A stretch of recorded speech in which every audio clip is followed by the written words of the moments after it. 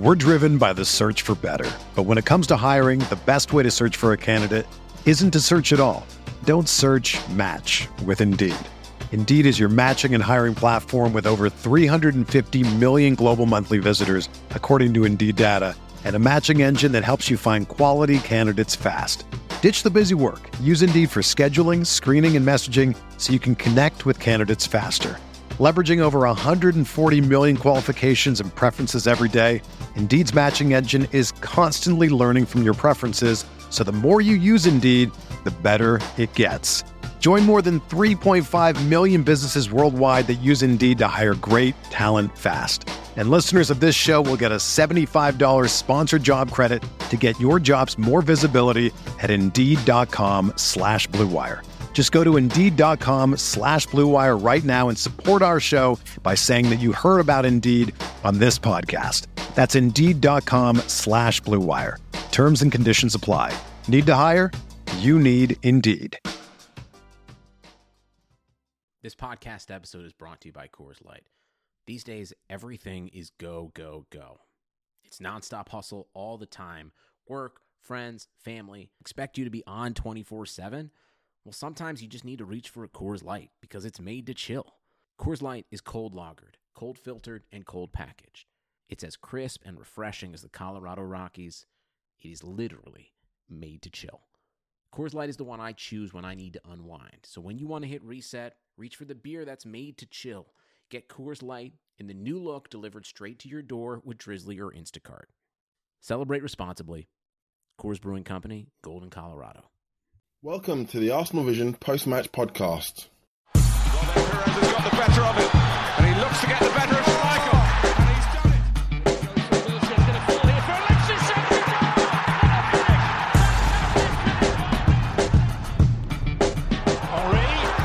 Sanchez. This is the Arsenal Vision post-match podcast, and I'm Mean Lean from arsenalvision.co.uk.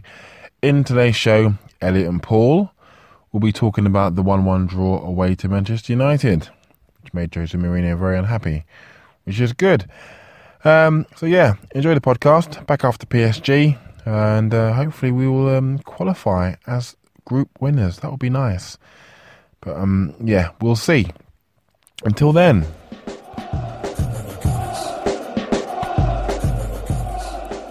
Arsene out Mourinho's Jose as Arsenal steal a point at Old Trafford. This is the Arsenal Vision post-match podcast. My name is Elliot Smith, and you can block me on Twitter, Yankee Gunner. Tim steadfastly refused to come on this pod. He said, Arsene out. He said, I'm done with Arsenal. I'm just going to support Brazilian football teams from now on. I'm done with it, and that's the end. And so it's crazy, but that's the end of Tim as an Arsenal fan. Really unexpected, but at least Paul is still here. You can find Paul on Twitter at PositiveMyPants. Hello, Paul.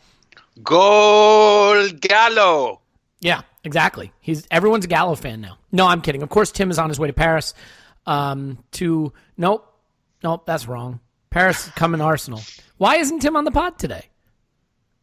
He didn't fucking feel like it. Okay, fair enough. We're going to talk about the 1-1 draw, the dire 1-1 draw at Old Trafford. And sometimes when you steal a point late, you come away feeling kind of exuberant about the result. I don't think that's how I felt at the end. Paul, we'll get to how you felt after the podcast is over. But, okay, so let's start with this. It is now pretty clear that for whatever reason, the manager doesn't know if he can trust Granit Xhaka. And even in his comments after the match, he said, I picked a midfield that I felt had the strength and experience to handle the occasion. Do you think that there is something wrong with Xhaka's relationship with the manager, Xhaka's situation at the club? Why is it that this $35 million Cadillac of a midfielder is not being picked in key spots? Look, I know Brexit is going bad, but I think it's actually 34 or 5 million quid and still lots of dollars. But anyway. Yeah. Oh, did I say dollars? Okay, yeah. Well, you know what? Pretty soon it's going to be about the same thing. Yeah. We're all going to be using Canadian currency pretty soon. Touche. Well, it would be touche if I gave a shite, but I don't. So Arsblog and what's-his-face, James, chatted about this today in terms of, when have we signed such an expensive player and the manager not been committed to use him? I do think this is slightly different. So here's my basic thesis. I don't think there's an issue with the manager. I don't think this is a statement of where Xhaka's position in the team will be in the future. I think it's an evolution. I think the first thing you got to accept is Xhaka is 23, and the manager did talk about it. What were the words he used? Experience and strength. Strength and experience. Okay. Well, he has strength, but maybe he doesn't quite have. When you compare him against either one of these players, they both offer something in terms of a mobility and coverage that maybe a Xhaka hasn't in some of his games. And I think it tells us mostly what how Arsene saw this match against United. I thought your summary, your sarcastic, tongue-in-cheek lead into the program, which I normally find offensive and quite honestly rubbish. I thought then it's today working. Was, yeah, well done. I thought was actually, if you pull out all the humor, which wouldn't take very long, it was actually a very good summary of the game, which was for all those people who criticize Wenger that he will no longer play ugly or play tactical or just get a result. I think that's exactly what he did. I think he came here to Old Trafford. I'm doing an Elliot here. But anyway, he came there to Old Trafford to get a result, as in a point. And I don't think he felt very good going into this match in terms of who was available, what shape they were in, what his options were, what the impact of the couple of injuries he had. And I think he took a calculated decision to play safe, and that was his play safe midfield. I think long-term Xhaka is still, assuming he performs to the abilities we all think he should have and the manager must have thought he had, I think he's still going to be the man. But without Santi at the moment, and with Xhaka still finding his feet because he's 23 and it's the Premier League and a few other things, it just hasn't quite knitted as quickly as he wanted. Yeah. I think the other factor when we talk about the 35 million quids, and the comment, Arsblog chatting about this today, Wenger cares more what a player costs in wages. Oh no! I get it. That was a throwaway line, Paul. That wasn't really the thrust of my. I mean, what I meant is more that he does appear to be every bit what that price tag indicates in terms of his quality and caliber of play. Yeah, but this isn't so much aimed at you. You hear the comment quite a bit, and there's a lot to it. I mean, if you buy an expensive player, you're going to play him. You're going to expect to play him. I think unless he's Henrik Mkhitaryan. Yeah. Exactly, unless you just wanted to stop us getting him. I don't know if we're really in for or pay off his agent. I've heard it both ways. True. So, I think the two factors are he's young, he's going to develop further, so this is not the final judgment. And secondly, Arsene would have been mostly interested to make sure he fitted in within our pay scale. And so he was affordable from a wages standpoint because he's young, developing, and he's talented. So I think that was, that's why Arsene bought an expensive player and isn't playing him all the time. His wages are reasonable, and that allows him to fit into our structure at a reasonable level. And Arsene's about managing the team esprit de corps, the pay structure, the people thinks things are fair. That's the bigger factor for him than the fact that he maybe paid a lot of money to get the guy in the first place. Yeah, and look, there are some mitigating factors here. I mean, if you want to just sort of forgive everything, you could say early kickoff, you could say coming back from international break, you can say all of the things that can lead to this being a damp squid. Are there dry squids? Damp squid, I know. Anyway, but so I get it. It's hard to analyze, right? Maybe he looked at Xhaka and felt he came back not with the energy he needed from international break. Maybe he felt that the team as a whole wasn't in the shape to play the football they needed to coming back from international break, so he adjusted his plan. We can't know those things, so we can only base it off what we do know. What I would say is, and for the love of God, I really wish that we didn't have to have this be the Cock Vision podcast. By the way, do not look that up. But it just winds up being that because he is that lightning rod, and choosing Coughlin over Xhaka leads to a certain style of play. What I thought didn't work on this occasion, and if you look at the pass map from this game that 11 Tang and 11 does on Twitter, Coughlin was basically bypassed. He basically did not exist in the passing game. And you look at the statistics, he played 32 passes in his 79 minutes, the fewest of any outfield player including Carl Jenkinson. So Theo Walcott played more passes than Coughlin, who is Theo, and I don't mean that because he's a bad player. He's just notoriously not a heavy involvement player. Walcott played more passes. Jenkinson played more passes.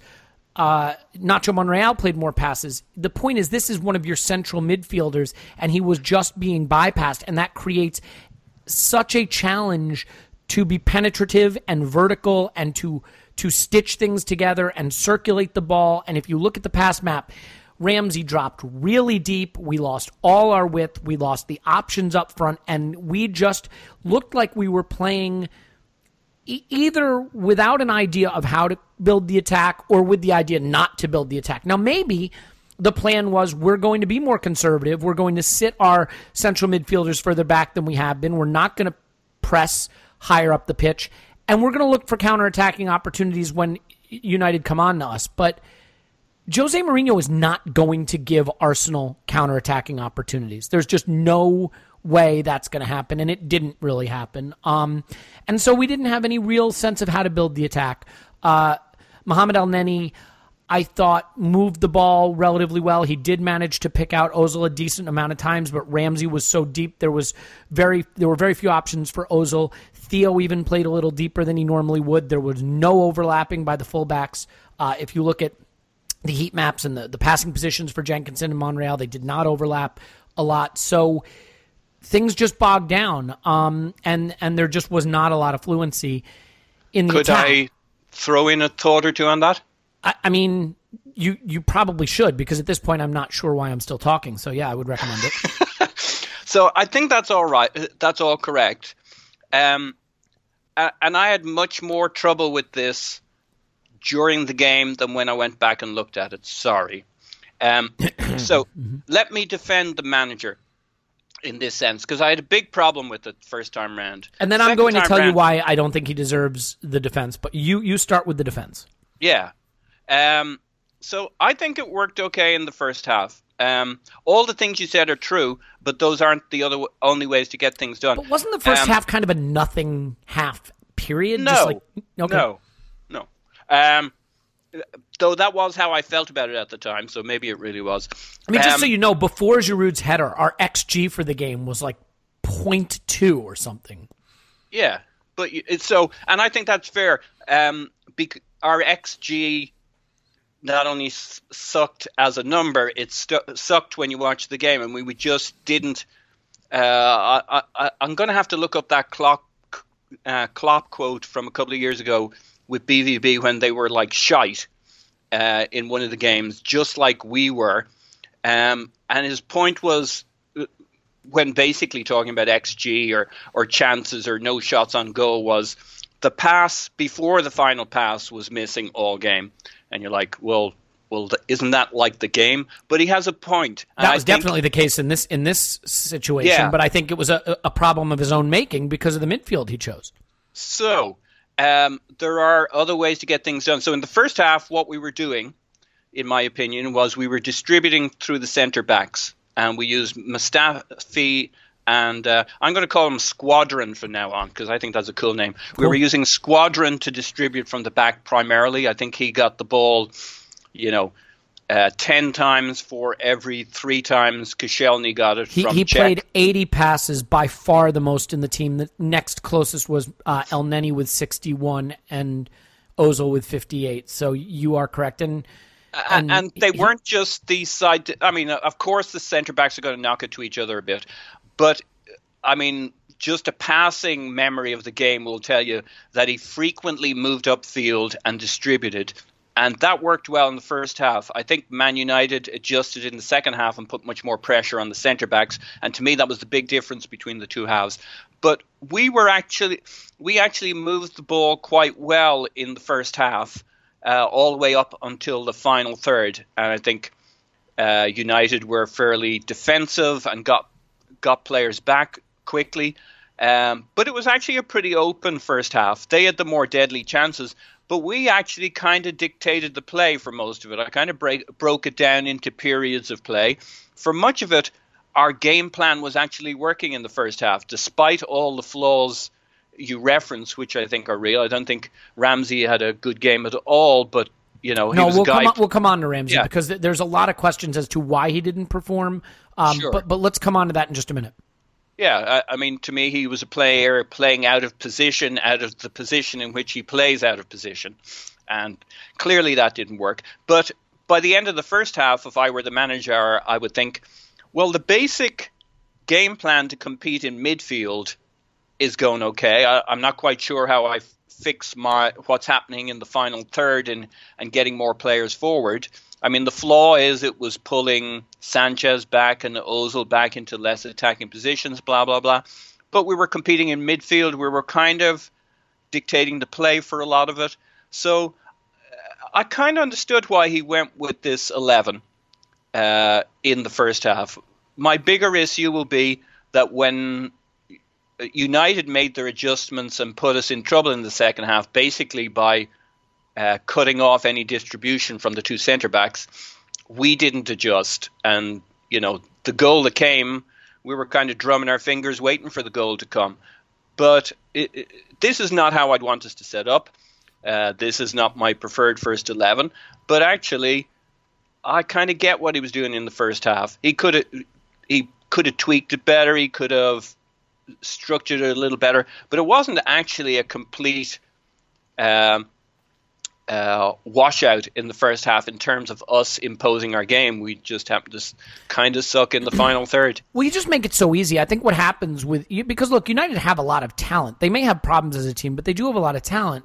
And I think once the team realizes, well, Ramsey's dropping deep, and Coughlin can't play the pass that's going to hurt us, and El Neni is looking to be a little bit more conservative and sitting deeper, and Alexis is having to come deep as a result, and suddenly you start to say, where are the pain points? And that creates, I think, a confidence in the team that they can attack and they can come at us and not have to be as concerned about what we're doing when we have the ball. I just think we made it so easy for them. And this would be my criticism of the setup.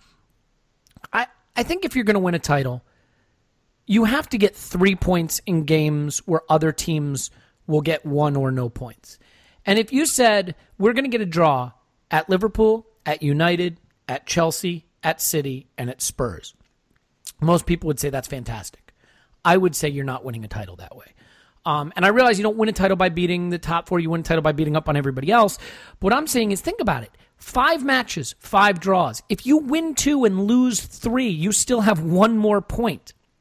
It may not feel great losing 3 games, but 2 wins make up for all of those draws. So to me, this is a game where you start Xhaka, where you play a little more aggressively, and you try to impose yourself on a defensive group of players that look vulnerable, at least on paper, and you say, if we lose, we lose, but this is 3 points we can get, and it's 3 points worth going for. Draws cost you, it's the draws that cost you the titles. And so... But. Yeah.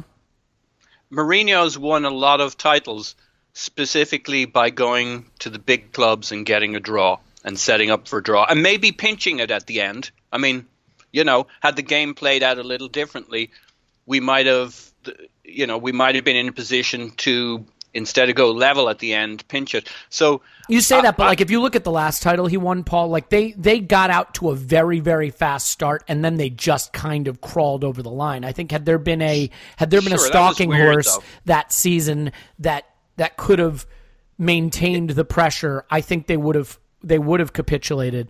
Granted, but for the most of his career, he would be known as a guy who would take a tactical point away from home against the big teams and sometimes turn that into 3 points by frustrating them.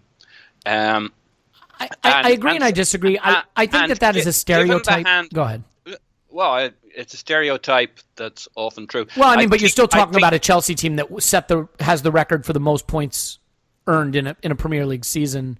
Sure, that was a weird season, though. I mean, they took off like a train. Why wouldn't when you're playing that well and nothing's going wrong, why wouldn't you go away to a big club and try and win? You're winning all the time. So that one was kind of weird. You look at most of his seasons, winning the title or not, he'll generally go to a big club and be quite happy. You know, he looked like he fucking stole the cheese when he's been interviewed afterwards. If he'd got the result the way we did on Saturday, he would have been absolutely fucking chuffed. And he's not going to be close to a title at the end of the season either. I guess my point is there's a huge benefit to getting 3 points away at big clubs because they're 3 points other clubs won't get. And, you know, you get a couple of losses, you can make up for that with one win in a game that other teams are drawing all the time. So I guess it just begs the question, why be so conservative? What was there about United that said we have to shut up shop, we have to play conservatively, we have to play in a manner that gives us very little chance of coming away with 3 points? Because of his starting hand on the day. I mean, it wasn't ideal in terms of a couple of key injuries he has. You know, Bellerin kind of wipes out that whole right side. I mean, Jenkinson just isn't going to get forward. I agree with that. That is a big problem for us going forward because Bellerin is such a two-way player.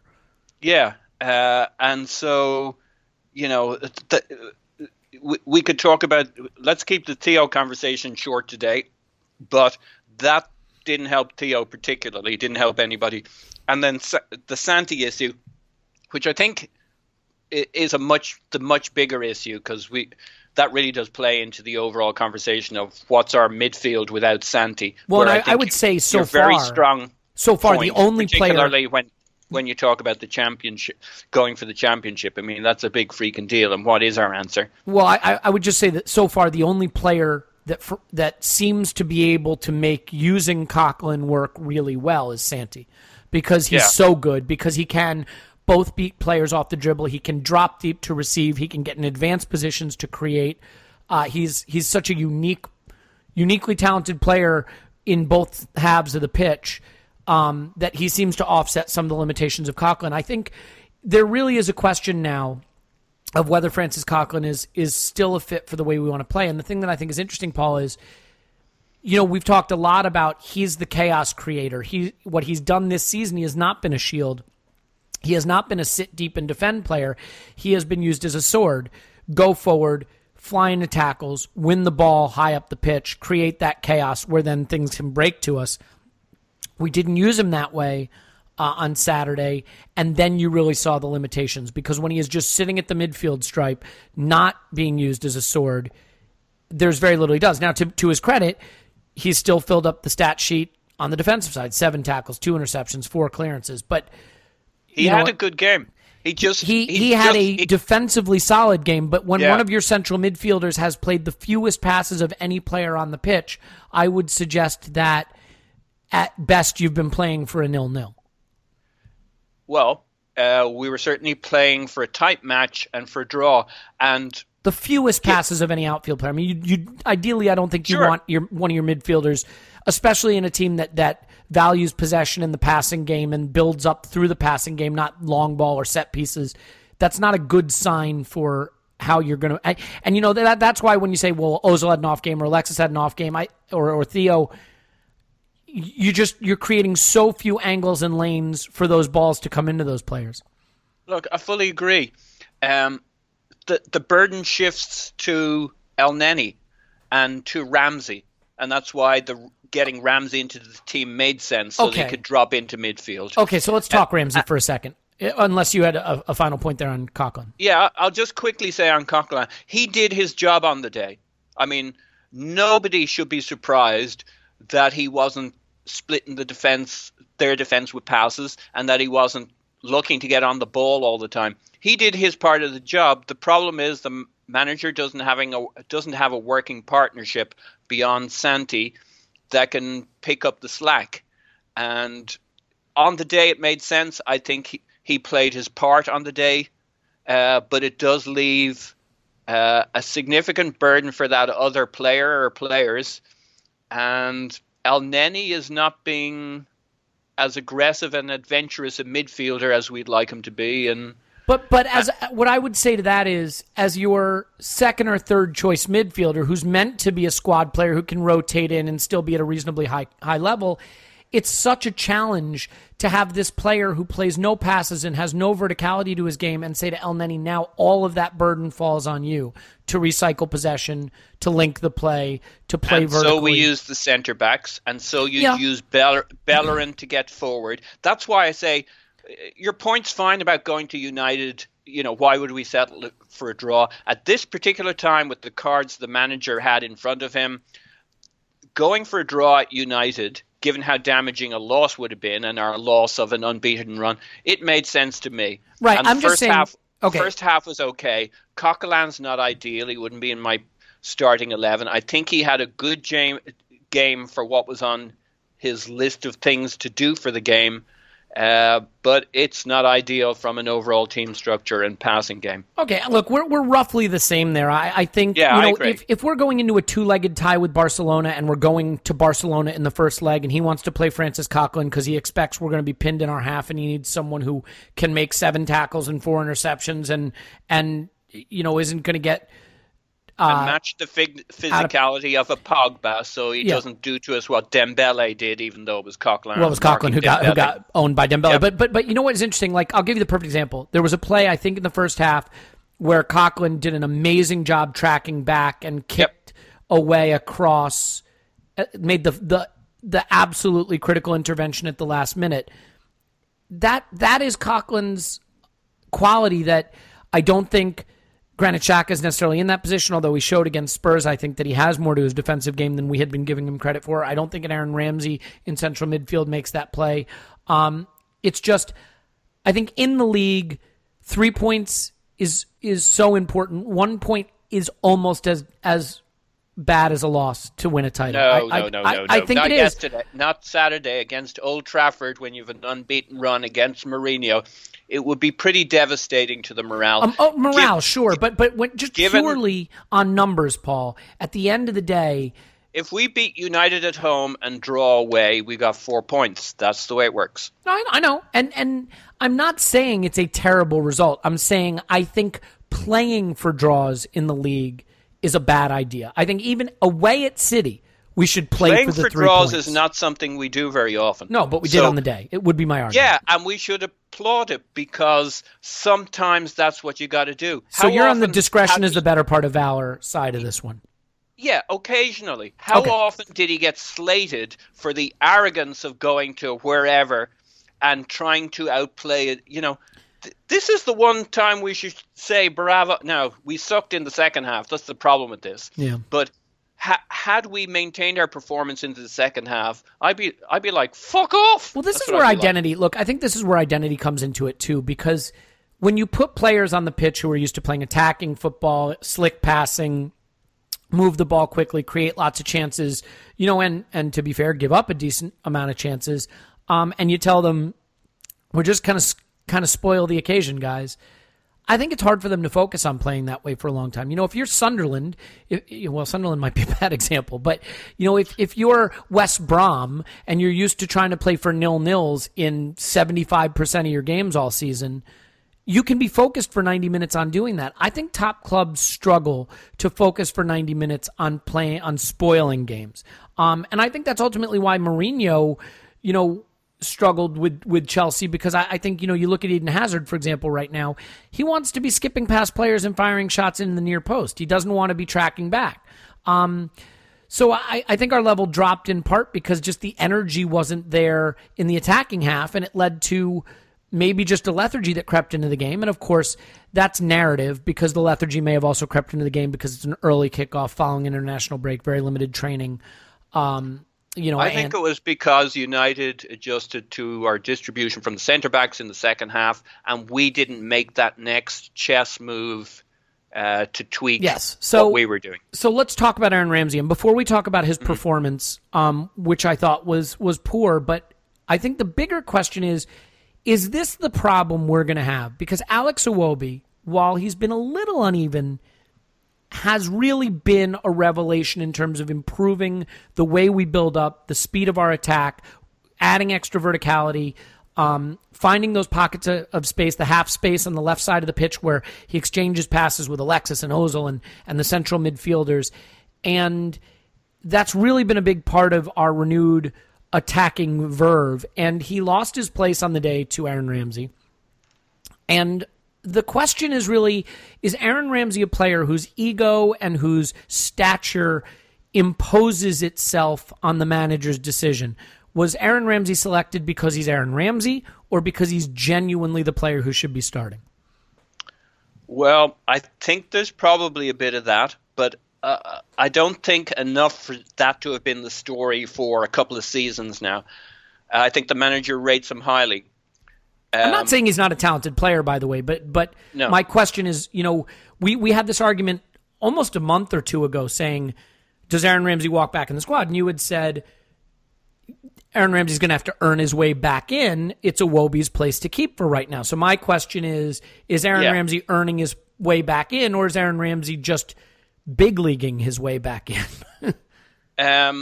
I think there's a bit of both, but I think obviously the manager's long-term assessment is this is for the greater good because he's a player he does want to find an answer for in the 11. And to be fair, Iwobi, from when we had that conversation, Iwobi's kind of cooled off a little bit. Yeah, a little bit. You're absolutely right. And Ramsey's had to wait a few games too. So, it's kind of as we discussed. Here's the issue with Ramsey. He doesn't fit Arsenal's 4-2-3-1. He just doesn't. He's a player without a position. He's a player without a position in our current setup. In our current setup. Now, maybe. Why can't he play in that Iwobi position? I mean, he has all the traits to sit on the edge of the box, to exchange intricate passes, to make secondary runs, to score from range, to feed runners into the box. Is it just he wants to be a central midfielder and that's where he goes? Kind of like when Theo used to get criticized for not staying wide because he thought he should play through the center. I mean, why can't Ramsey excel in the position that Iwobi has? I've heard a lot of people say you can't judge him because he's being played out of position. I can't see any quality of Ramsey's that would prevent him from thriving in the position Iwobi's been playing in. Yeah, and certainly on the right-hand side. And he's done pretty well on the right-hand side. I've yet to see him. I know there's that sepia-imaged photo in our minds of when he used to play alongside Arteta, but that was a long time ago. And it's so clouded by just the ridiculous goal-scoring form he was on that season that I think it's hard to really evaluate his performances outside of that because everything he touched turned to goals. And I remember the discussion at the time. I mean, his form at the start of it was brilliant. His form cooled off a little bit, but the goals kept coming. I remember people saying if you pulled out the goals in the latter part of that run, his form wasn't that brilliant in terms of how he played. So, there's a bit more nuance to it. I'm not trying to devalue Ramsey. I think he's a great player. I just haven't seen him for a long time performing as a central midfielder in Arsenal. At Arsenal with our setup. Maybe Xhaka and Ramsey will be the answer, but is he going to try that? I mean, is that what you think the progression is here? I mean, now Santi Cazorla is going to see a specialist, and this could be the thing that derails us because it seems like he's been the one player for a couple seasons now. We just can't seem to find a solution for replacing. But is the iteration of the midfield that ultimately the manager wants to move us towards Ramsey and Xhaka? I think he'd love it to be. I think he has his fingers crossed that it is, but I just don't see it. So, and he's smarter than me. What don't you see? In your opinion, what would be the reason that doesn't work? Neither of those two have covered themselves in glory in terms of holding the fort.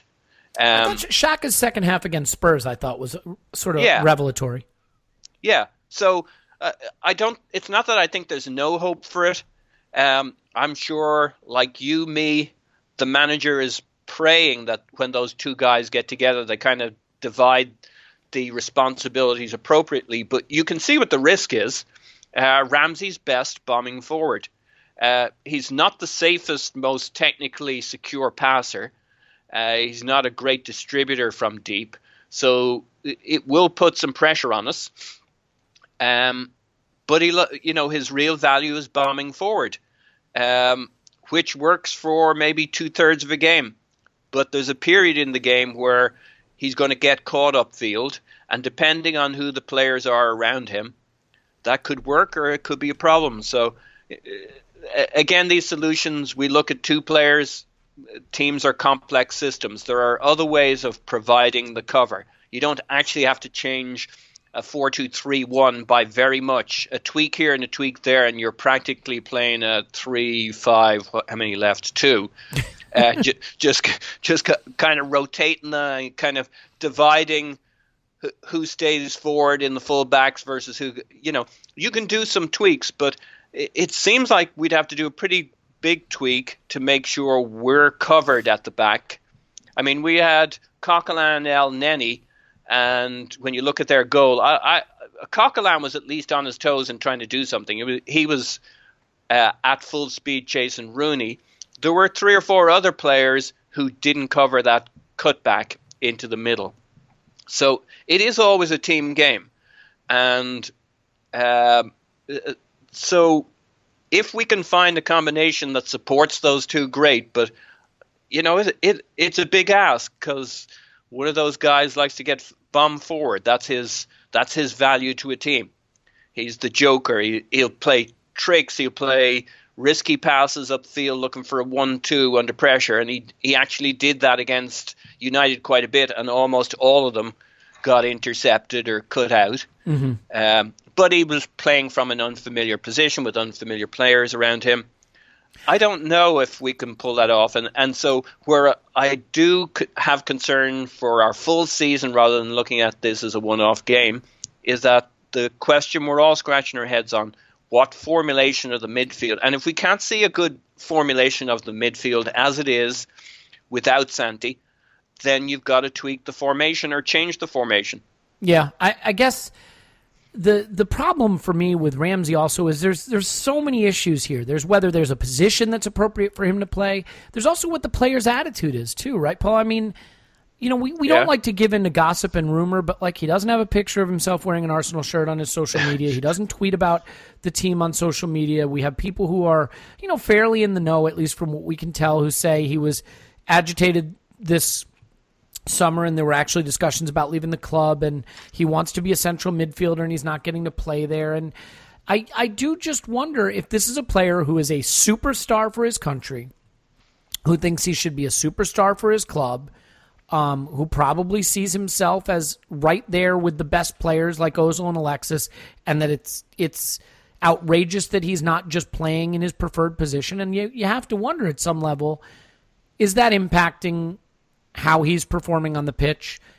He does seem a little cavalier at times. I mean, he was dispossessed 5 times on the day, which is really poor, including 2 unsuccessful touches. So, 7 times that he turned the ball over. And Alexis routinely turns the ball over a lot, but your center forward, you can tolerate that happening. Someone who is dropping as deep into the midfield as Ramsey was, it can be more of a problem.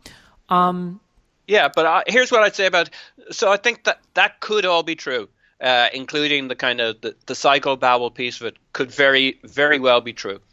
It could also be just as true that, like any big club, where players are fighting to get into the starting 11, in the position they like to play, while they have an international career on the line, and occasional flirtations from big clubs, other big clubs. You're going to get some unrest in a few players. I have no problem with the fact that he maybe thought about his future at Arsenal in the summer. He should do. I'm delighted he's still here. But that's fine. There are lots of good players who have to prove themselves over and over again. His biggest frustration might be ours. It might be how we set up. no longer quite suits who he is as a player, as opposed to anything beyond that. But he's still, to me, he's an arrogant guy and he's a humble guy. He's both of those things. I think when he pulls on the shirt to play, that's when I care where he's wearing the shirt. I never see anything less than 100% from him. Maybe he's just too caught up thinking about elephants, Perhaps so. Could be. So I think he needs a better setup for him to really shine, or he needs to play on the right.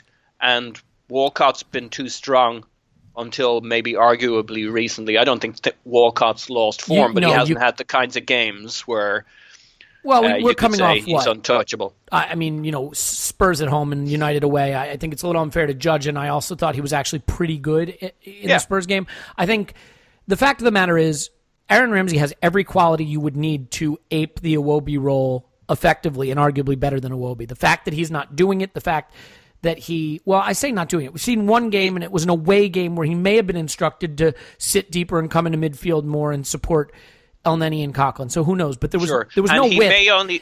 He may only be able to do the Iwobi role from the right-hand side. I mean, the manager talked about Pires only having kind of a view of the left field. Not everything is immediately transferable for all players to all sides. No, he's a right-footed player. I get it. I mean, here's the thing also. It's so hard to evaluate things from this game because there were so many strange things about it. The midfield selection, the fact that we were integrating Carl Jenkinson, the fact that neither fullback really overlapped, which we had no width whatsoever. Everything funneled right to Ozone Alexis in the center of the pitch, and it was a very, very easy problem for United to solve, and that was borne out by the fact that we just didn't create anything.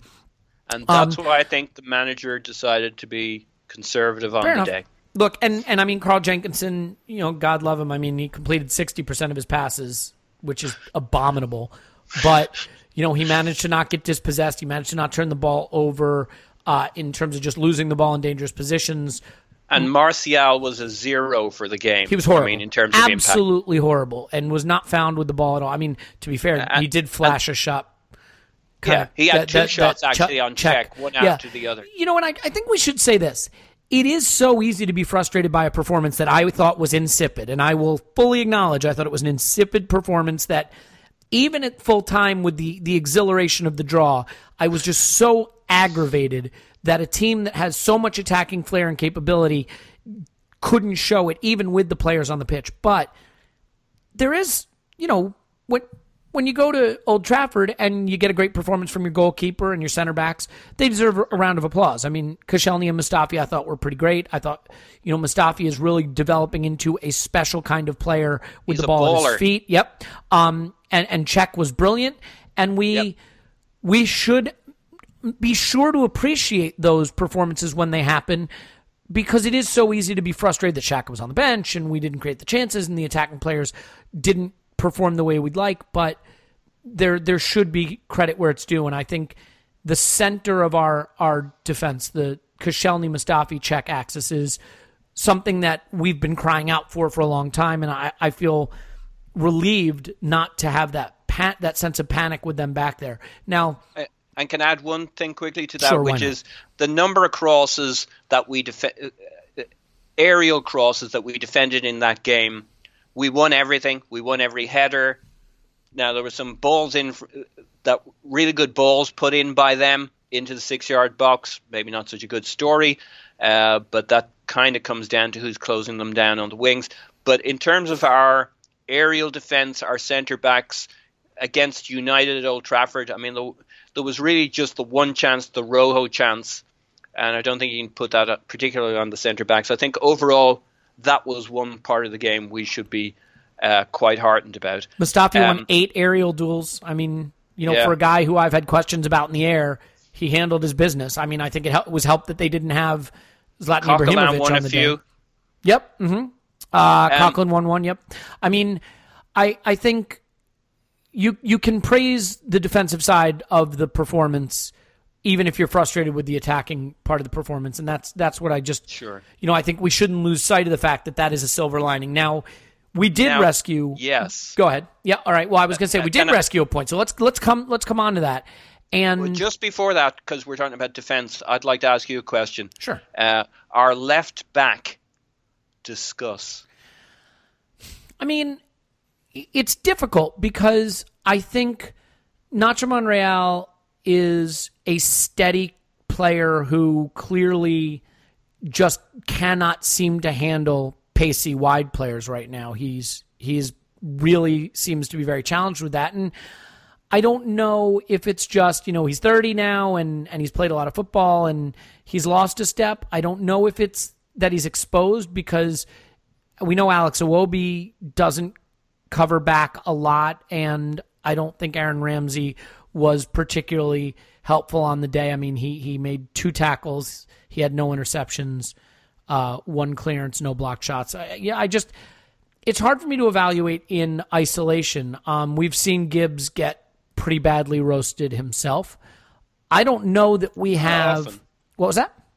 Not often. Not for pace. Not for pace. No. But I do wonder if we're in a weird situation where maybe we don't quite have... We have 2... If you have 2 left backs, you don't have 1. You know what I mean? Like we have a pacier, young, energetic left back in Gibbs, who maybe positionally is not as good as Nacho, and we have, I think, a positionally pretty good, all-around adequate left back in Nacho Monreal, who maybe is losing a step, and that's causing him to be a little more vulnerable to pacey wingers. I don't know. I don't know if we have a solution to that position. I would say that I would take both of them, a player of either of their quality, to have it right back right now to cover Bellerin, because if we're going to obsess about fullback, I think the fullback to be obsessing about is Carl Jenkinson getting a regular run in the side. I like Carl Jenkinson. I think he's, a great story because he is an Arsenal fan, and that's adorable. He is not at the level that an Arsenal player should be, and I don't think he's even at the level that a backup Arsenal player should be. And if there's a fullback position I'm going to really fret over right now, it's right back. Yeah, except all of our pain seems to, despite all that, still keep coming down. When you think about it, Don't tempt fate, Paul. Which wing should we have experienced all the pain on? Well, the interesting thing is, if you look at the pass map, you would have thought Martial would have caused us a lot of problems. He just didn't get the ball much. Now you could say, well, that's because of Carl Jenkinson, but that's just not how the pattern of play developed. He was just very isolated and did not make himself available. They had 3 very intelligent players in midfield, 4, depending on who you count in that mix, and they knew where to spray the ball. They got continual joy down our left flank. Yeah. It just did. Well, remember also, El Neni is a very left side dominant player also. I think that if you look at the heat maps and you look at the positions of our central midfielders, Ramsey dropped deep into the left side of midfield, but both Coughlin and El Neni were helping over to Jenkinson's side, which may have helped deny the lanes and the passing opportunities for Martial to receive the ball. So there may have been an instruction to really give him that support, which further exposed Monreal. Bit of a pattern, though, this season. I mean, it's interesting that I think Martial wasn't involved, and it'd be interesting to kind of dive into the video again and see why that was. But I think if you had to say to me, if you said to me, we're going to have problems down a flank over the next 4 or 5 weeks, I still think I'd be very worried about that right flank. The good news was Bellerin had a little time off with his injury to catch up on his paperwork and stuff. Yeah, 6.5 years, is that right? Yeah, he got around to sorting out his contract, that's good. That's great. It softens the blow of losing both Alexis and Ozil, which is great. Yeah. Okay, so let's quickly, before we wrap up, talk about the end of the game. And Olivier Giroud, it's funny. I never wanted him to be our starting center forward, but I always thought that Olivier Giroud had the quality to be an important player for Arsenal. I said, if he's not our first choice center forward, I think he's a very valuable player. And he, while probably not wanting to be a backup or an option off the bench, is thriving in that role. That header He's digging a mighty big hole for himself in the plan B off the bench. Well, this is what I wanted to ask you, because that header was absolutely spectacular. The delivery by Oxlade-Chamberlain deserves credit as well for a player who has not been a favorite of mine, certainly, and I don't think is having the season we would have liked. his delivery was just what was called for. I mean, he showed that burst of pace. When the interesting thing about Ox, and I've said this to you, Paul, if you bring him on for Theo, it makes sense to me because he can stay wide, hug the touchline, and add the width to the attack. If you bring him in instead of Iwobi, it makes less sense because that player has been used more to recycle possession and stitch things together and create that verticality in the passing game. Ox is the purest winger at the club right now. And his most effective contributions come when he's hugging the touchline, using his pace, and delivering. And he did it brilliantly, and Giroud climbed imperiously to head it in. The question I have for you is, as great as he has been as a super sub, I'd still argue our best starting 11 is without him in it, so we have that mobility from the start. Do you worry at all that this goal-scoring streak he's on now is going to lead the manager to rethink starting him from the beginning in matches? We've got to find a way. Is he going to get his starting position back? Goals. Yeah. Yeah. It's certainly a risk if you want to look at it like that. And I know, by the way, I realize the ridiculousness of saying, is Giroud scoring too much that he's now going to get the starting job back? I mean, arguably he deserves it, but he's so good in the substitute role, and we have, apart from this game, been so good with the mobile front line. Is there an argument that this scoring streak Giroud is on might lead to us reverting back to him as the starting center forward? I hope not. I don't think so. I think you see enough in the manager's comments that he recognizes the problem he has, but values the mobility we come with. But I still think there's going to be a lot of games, like arguably the Saturday game was a game Giroud probably should have started. He could have had more impact against their centre backs, blah, blah, blah. But then we get back into that situation where we're frustrated with our lack of mobility. So I think I still go with my theory, he'll get plenty of starts this year, but he'll be still plan B in the games he doesn't, and plan B when he does start. I mean, we'll be doing it because it makes sense at that point in the season. Form, injury, freshen things up, or it works against that opposition, and the manager will clearly want to give him a number of starts, because for the overall health of his mentality and the team's mentality, Olivier Giroud is not going to sit on the bench for 38 games in the season. He's just not. So the manager will have to find some balance. I think he's going to lean heavily on Alexis as his starter, and I think that's pretty reasonable. You know, a few games where Giroud starts and Alexis is rested, comes off the bench for 30 or 20. I'm dreaming. Okay, Alexis starts from the left because the manager couldn't nail him to the bench. Would not be the end of the world. I just don't want to see it too often. So I think that's what we're likely to see. And then between, the attrition of any normal season, I think Giroud will get not as many games as he wants, but enough games. Yeah, and he has certainly earned the right to be considered for a starting role with the way he has played. It's just that I think in particular, Alexis Sanchez does not play as well when Olivier Giroud starts, and Alexis Sanchez is still our most important or second most important player, and he is in the form of a lifetime for club and country right now, admittedly not at the weekend, and I don't think we want to destabilize that at this point. He's the kind of player you can ride to a title, and I think we've seen that Giroud is not as a starting center forward. Agreed.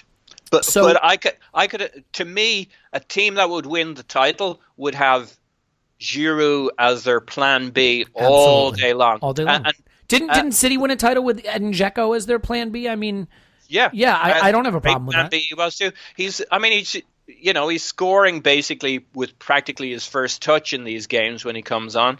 He's fucking lethal. If you want to take some positives out of the game in terms of did we look like a championship winning side at Old Trafford? Well, yes, in that we made a very calculated decision to try and get a point, no matter how lucky we were. Our centre-backs look the level. The goalkeeper looked the level. And fucking Giroud looked the level. And you seriously underrate Oxlade-Chamberlain because you're missing the big picture. His real role for us is wing-back. Wing-back, yeah. In a five-man, in a 3-5-2, three-man defense. Yeah. 3-4-3. It's kind of like when you try and fix your child who's stolen your cigarettes or your cigars by making him smoke 20 of them. The way we fix Oxlade-Chamberlain for his defensive lapses is we play him as a fucking wing back for the month of December. I'm going to hard pass on that. Okay. So, look, I mean, I think the big question now going forward is how the midfield is going to evolve, and it's going to be fascinating because it doesn't look like we're going to have Santi Cazorla for quite a while. Aaron Ramsey is clearly here and ready to basically force his way into this side and wants his central midfield role back that he believes he's entitled to. And Granit Xhaka's there, this $35 million Cadillac of a player who has done certainly very little to nothing wrong to deserve not to be out there starting. And I just think, and I know, Paul, you disagree, but for me, if this becomes a title season, it becomes a title season because we evolve away from using Francis Coquelin in midfield, not because he's a bad player, but because I think stylistically and the characteristics of us as a team, I think we win a title evolving away from that and towards finding a way to get Granit Xhaka and Aaron Ramsey onto the pitch in positions where they can succeed. But I agree with that. Okay. Well, good. There you go. Real quick, two things. I want to quickly touch on the PSG game, but before I do, I just want to say this. Last season at this time, Paul, the underlying metrics, as they say, things like expected goal, expected goals against, expected goal difference, had us top of the league, and pretty dominantly so. And the analytics people would tell you Arsenal are going to win the title because their underlying metrics we were up to suggested 70%, 80% probability to win the league. Can based we on have underlying the trophy metrics. now? Yep. Yeah, exactly. We won the metrics trophy. We fell away pretty badly, and actually, I think by the end of the season, we no longer were top on metrics and kind of finished right about where we belonged. This season, I believe those same metrics have us around 7th right now, 6th or 7th. And so I'm not bothered. There is a cluster. The underlying metrics have this as a 3-horse race, as do the betting sites, by the way, between Liverpool, Chelsea, and City. As you've looked at it now, we're into late November. We've seen a lot of this team. There's still more to come. I mean, Lucas Perez has hardly played. Danny Welbeck could come back.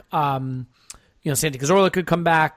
There's a lot that can still happen, but do you believe you're looking at a title challenge, or are those sides maybe just a little bit above where we are right now?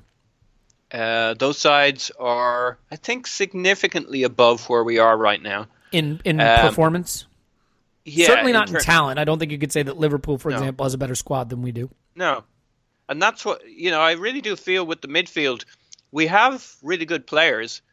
We don't have a combination that works for our structure. We got to tweak the structure. So the metrics do match up with what I'm seeing in terms of. I don't think they're particularly lying. They don't faze me too much in that. Strangely, they match to what you see on the pitch. I'm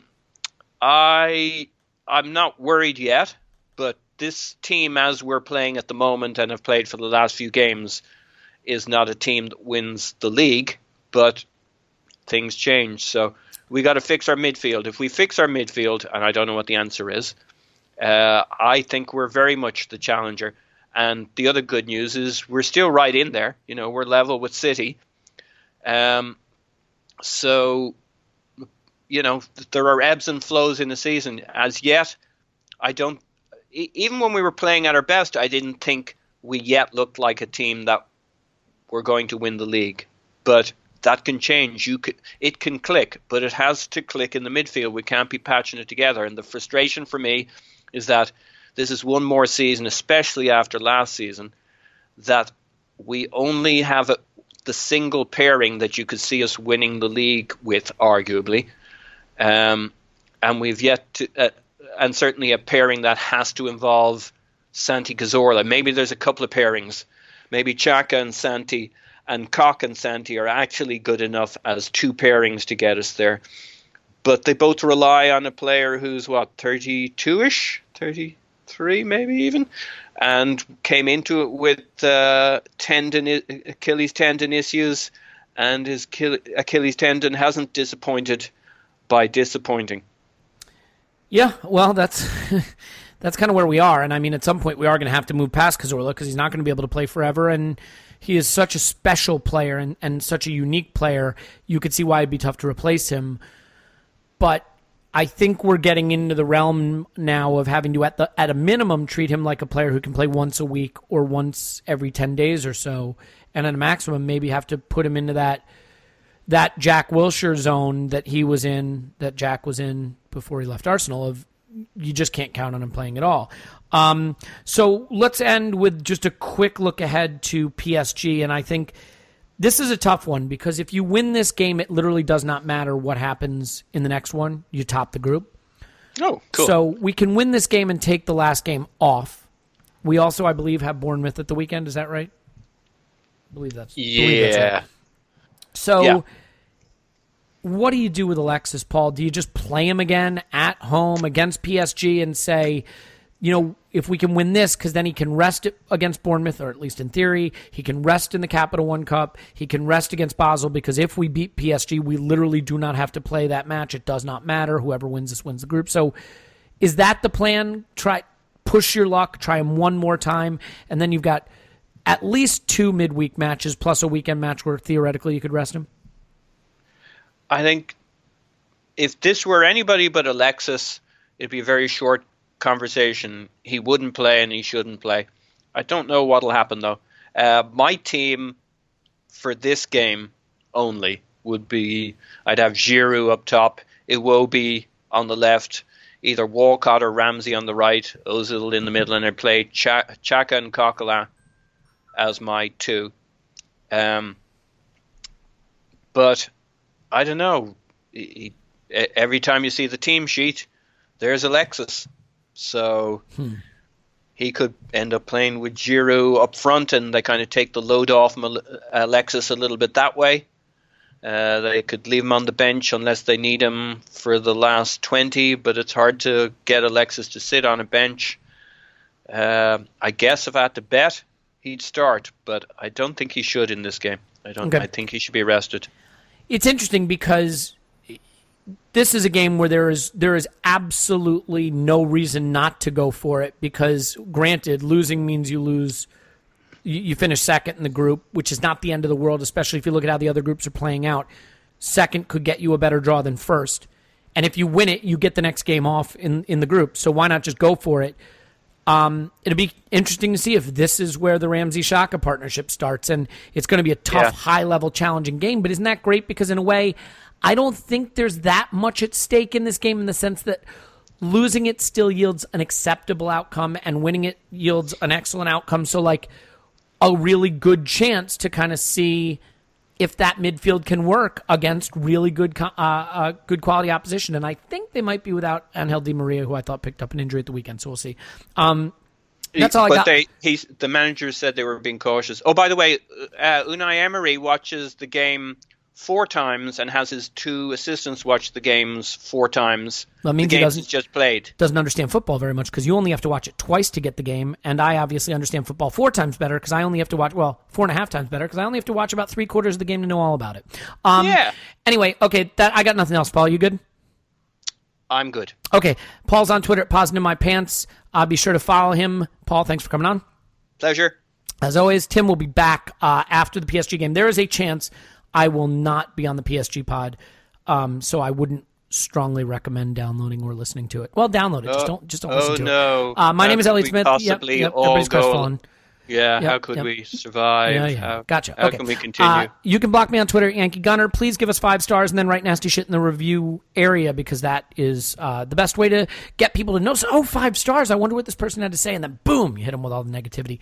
Anyway, so it's a chance to top the group midweek and then draw Barcelona, who will inevitably finish second. You know how these things work.